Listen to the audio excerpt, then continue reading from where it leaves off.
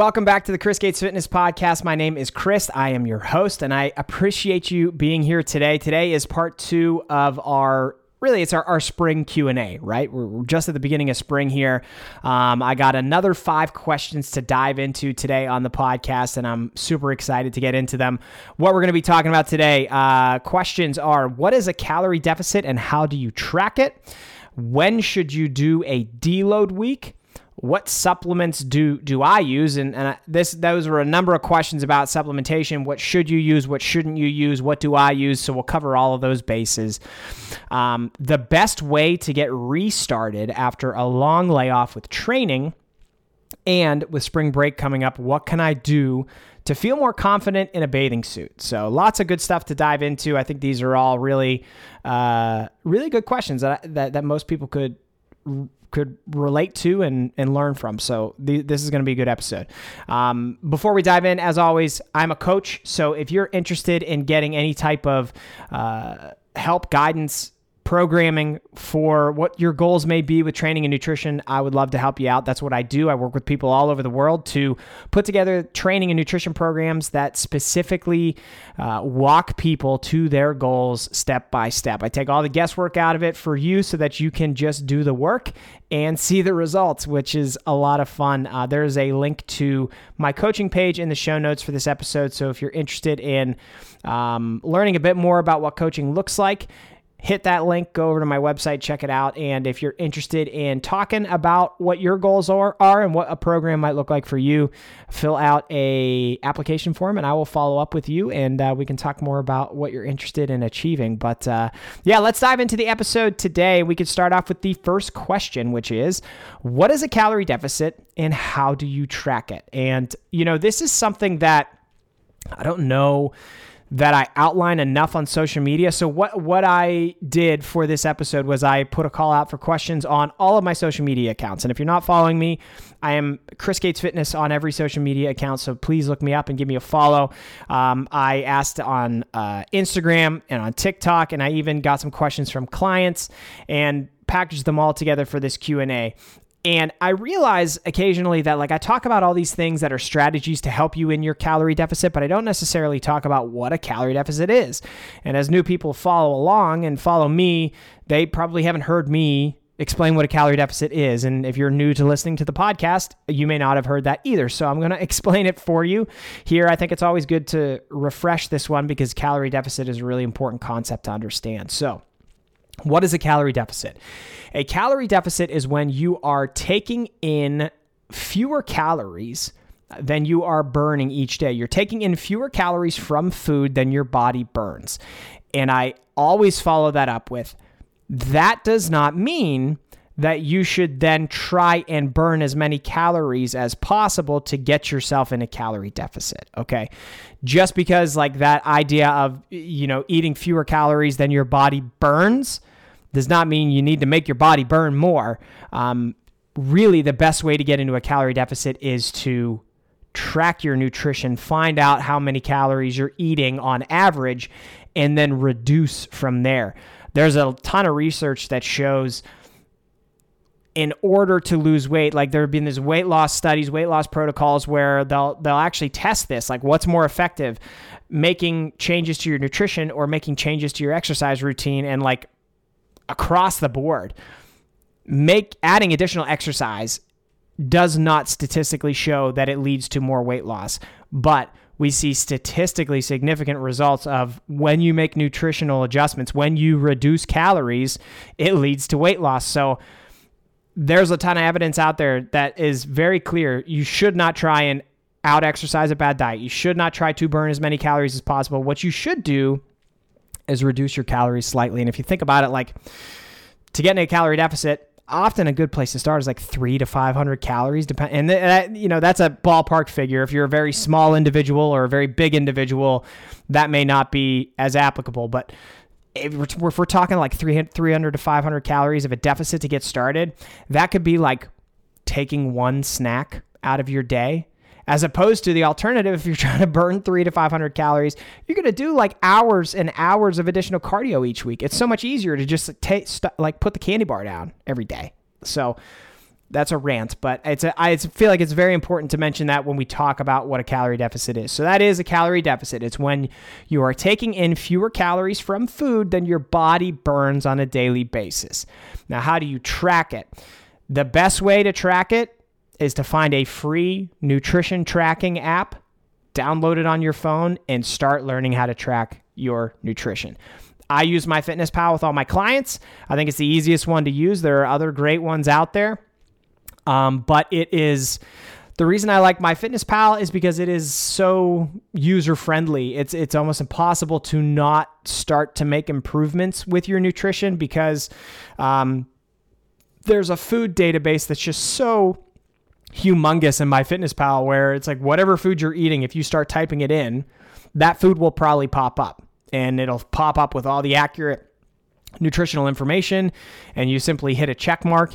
You add it to your nutrition diary for that day, and as you add food throughout the day, your numbers tally up for you. So you get to see your calories tally up, your fats go tally up, carbohydrates, protein, all that.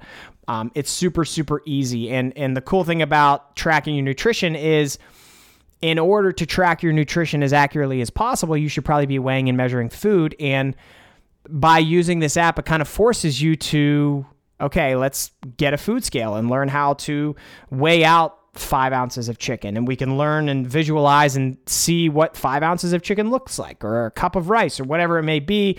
And you start to track things more and more and more accurately over time, log them in MyFitnessPal. And like I said at the beginning, I think the best place to start with tracking your nutrition for a calorie deficit is to start off, don't change anything about your diet. Just start tracking your regular nutrition as it stands right now, and do that for 1 to 2 weeks. And at the end of those 2 weeks, tally things up, find out what your daily average intake is. So if you find out your daily average intake is 2,500 calories and you're gaining weight, then it should be as simple as reducing 10%, reduce 15%. Use that as a goal now moving forward, and try and hit that number every day. So if you reduce by 10%, 2,500 calories, that's 250 calories out of there. So your calorie goal would be 2,250 a day. Try to hit that. Try to stay below that number. Do that for another 1 to 2 weeks and monitor your body weight. See how your body weight is trending. And if your body weight starts to go down over the next 1 to 2 weeks, that means you're in a calorie deficit. It's as simple as that.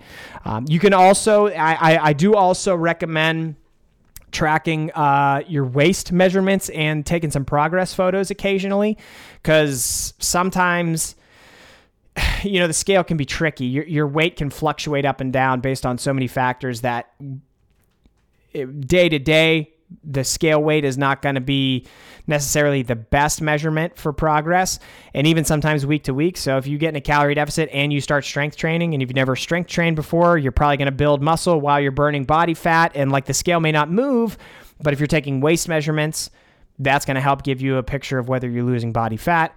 If you take progress photos, it's going to show you how your body is evolving over time. So the more you track of your body composition, in addition to tracking your nutrition, it's going to make it that much easier to find out if you are in a calorie deficit. And I have a article on my website that breaks all this down. So if you're interested in checking that out, if you go on chrisgatesfitness.com, the article is how to know if I'm in a calorie deficit, and it shows you everything that you should do. So I would recommend you check that out if you want to learn more. But the nuts and bolts of it, what's a calorie deficit?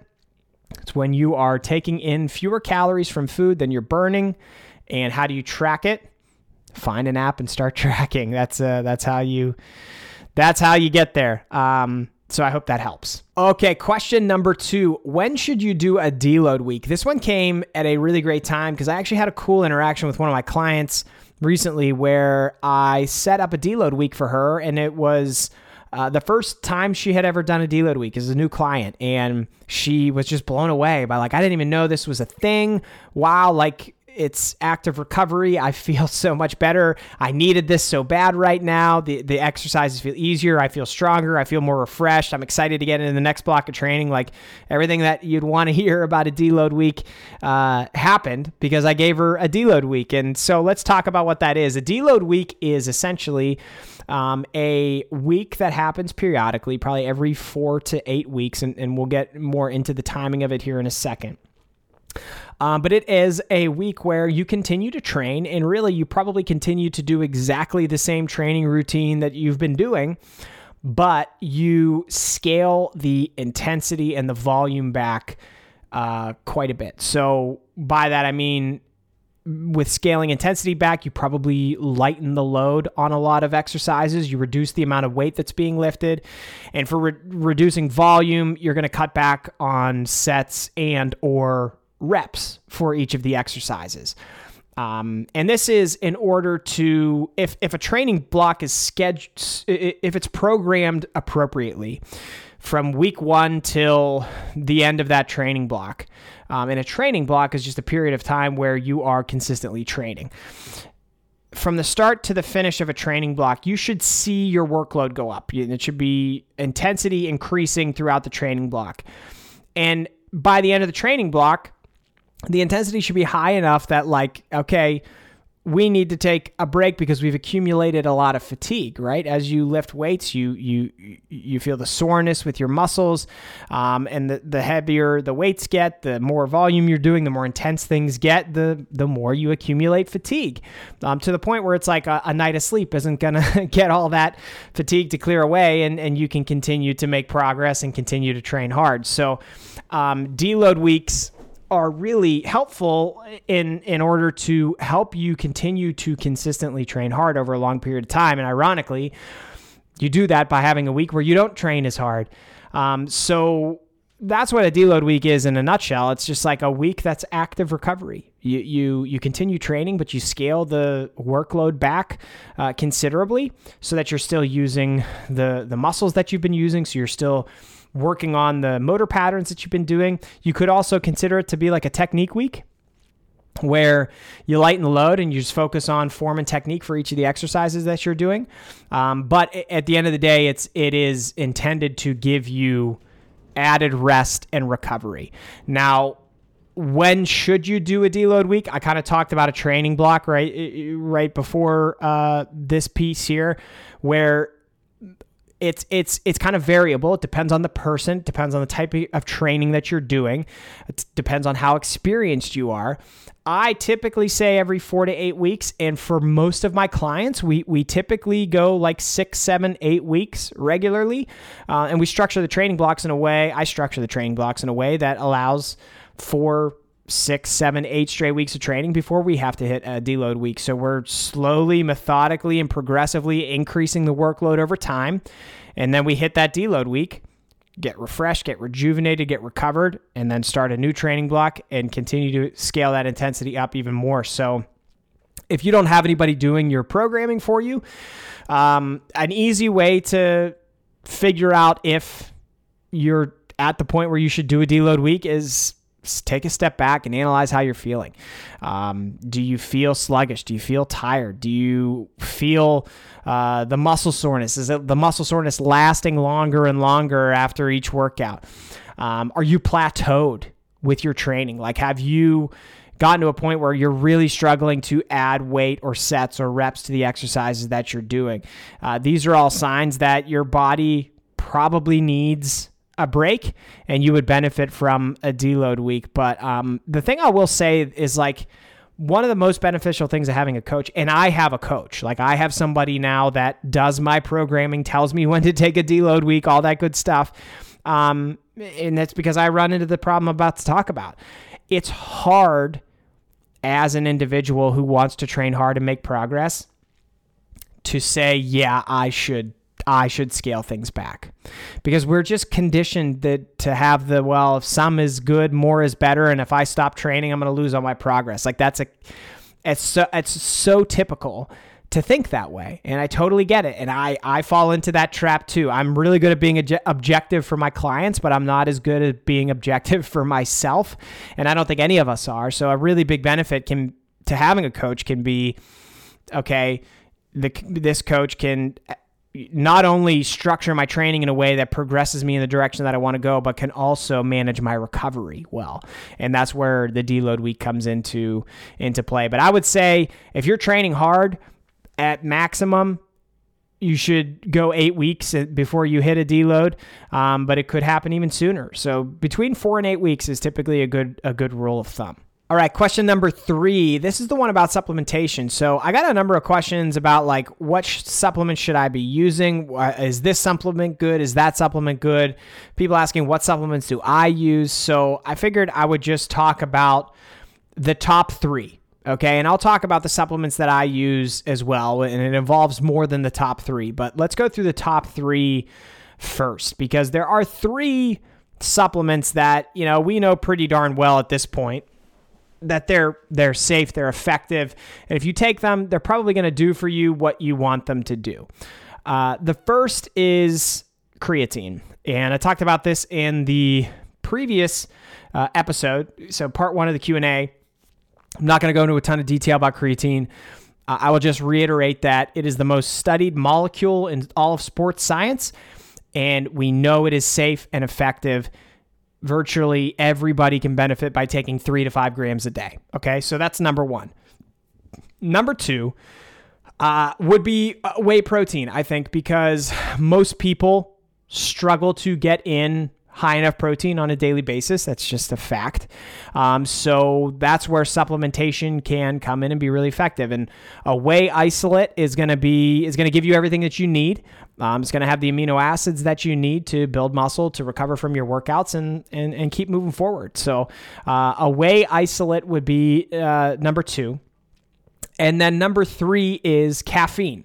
We know, based on hundreds and hundreds of research studies, that if you take caffeine before training, you're going to see better performance. We just know that that's the case. And I know I don't have to convince you of that, because you've probably had caffeine, you've probably drank coffee, and you know that like when you have coffee, you feel more energetic, you feel more alert, you do better work, all that type of stuff. So those are the 3 that, like, hey, they're studied. We know these things work. And if you have the money to spend on them, you can, and it will probably benefit you. So for caffeine, I don't mean go buy caffeine pills. Normally it's like, okay, some pre-workout supplement that you enjoy. Now, in addition to those, like I take several other supplements, and I can run you through them pretty quickly. So I take those 3, right? I have a scoop and a half of whey every day with my breakfast. I do a pre-workout supplement before I work out that has caffeine in it. I also add a pump product to that for my workouts.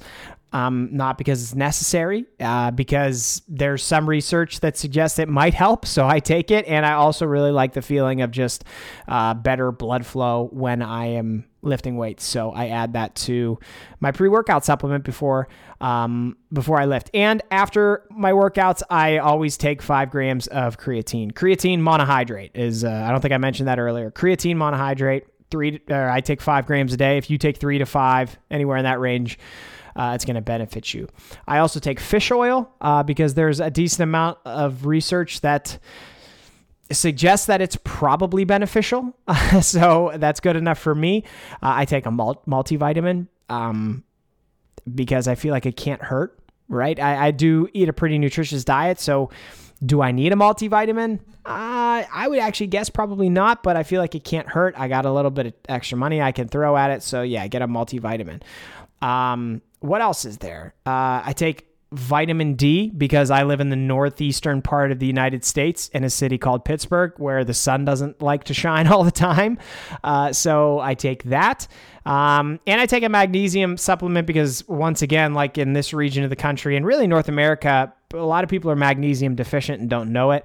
So I just want to try and avoid that. Those are the supplements that I use on a regular basis. But outside of those top 3, I don't think you need to be taking any of these other ones unless you know that you have a deficiency or know that you need help getting some type of nutrient that you can't otherwise get from your diet. That's really what supplements are intended for, right? It's to supplement your diet. It's not to be, like so many people take greens powders because they say they're deficient on fruits and vegetables. Well, it's like, well, buy an apple. Like, can't you just eat fruit or vegetables? I don't know. I don't get it.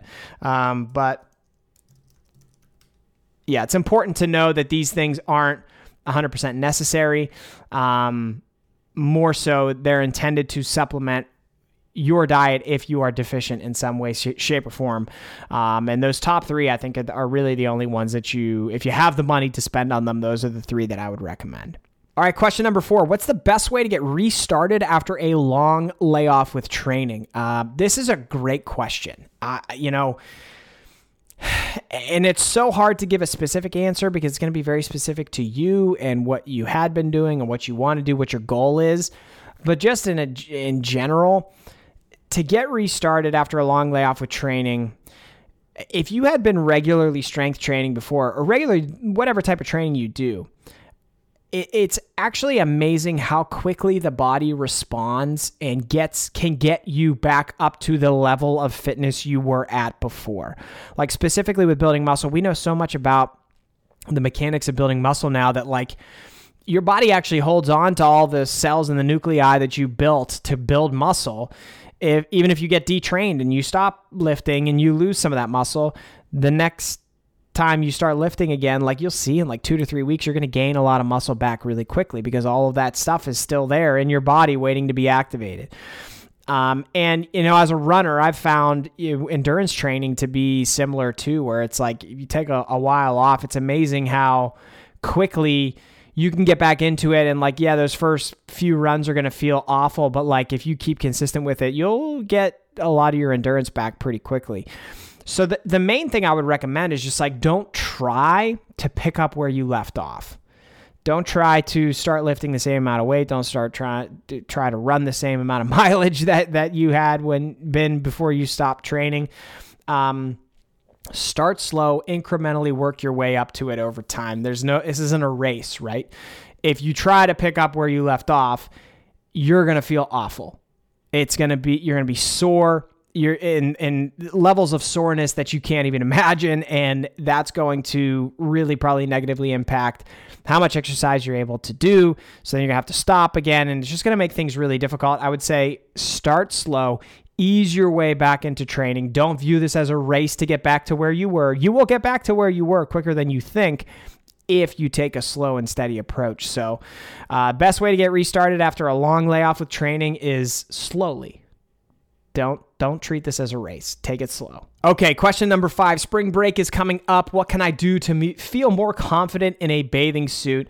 This is timely, right? Because it's that time of year with Easter coming up. Spring break is popping up all around. And it's a good question. I think there are 2 ways that I could go with this question because there's certainly things you can do to feel more confident.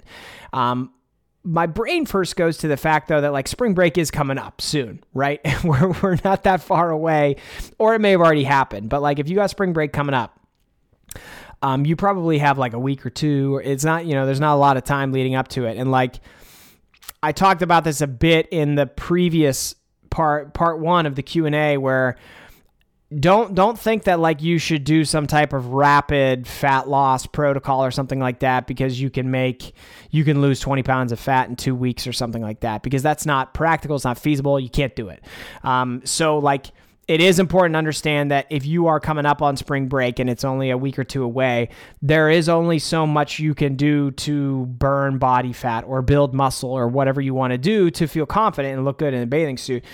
The amount of change that you can make realistically is not a ton, but that doesn't mean that you can't do things that will make you feel confident. And that doesn't mean that there aren't things that you can't do to make some change.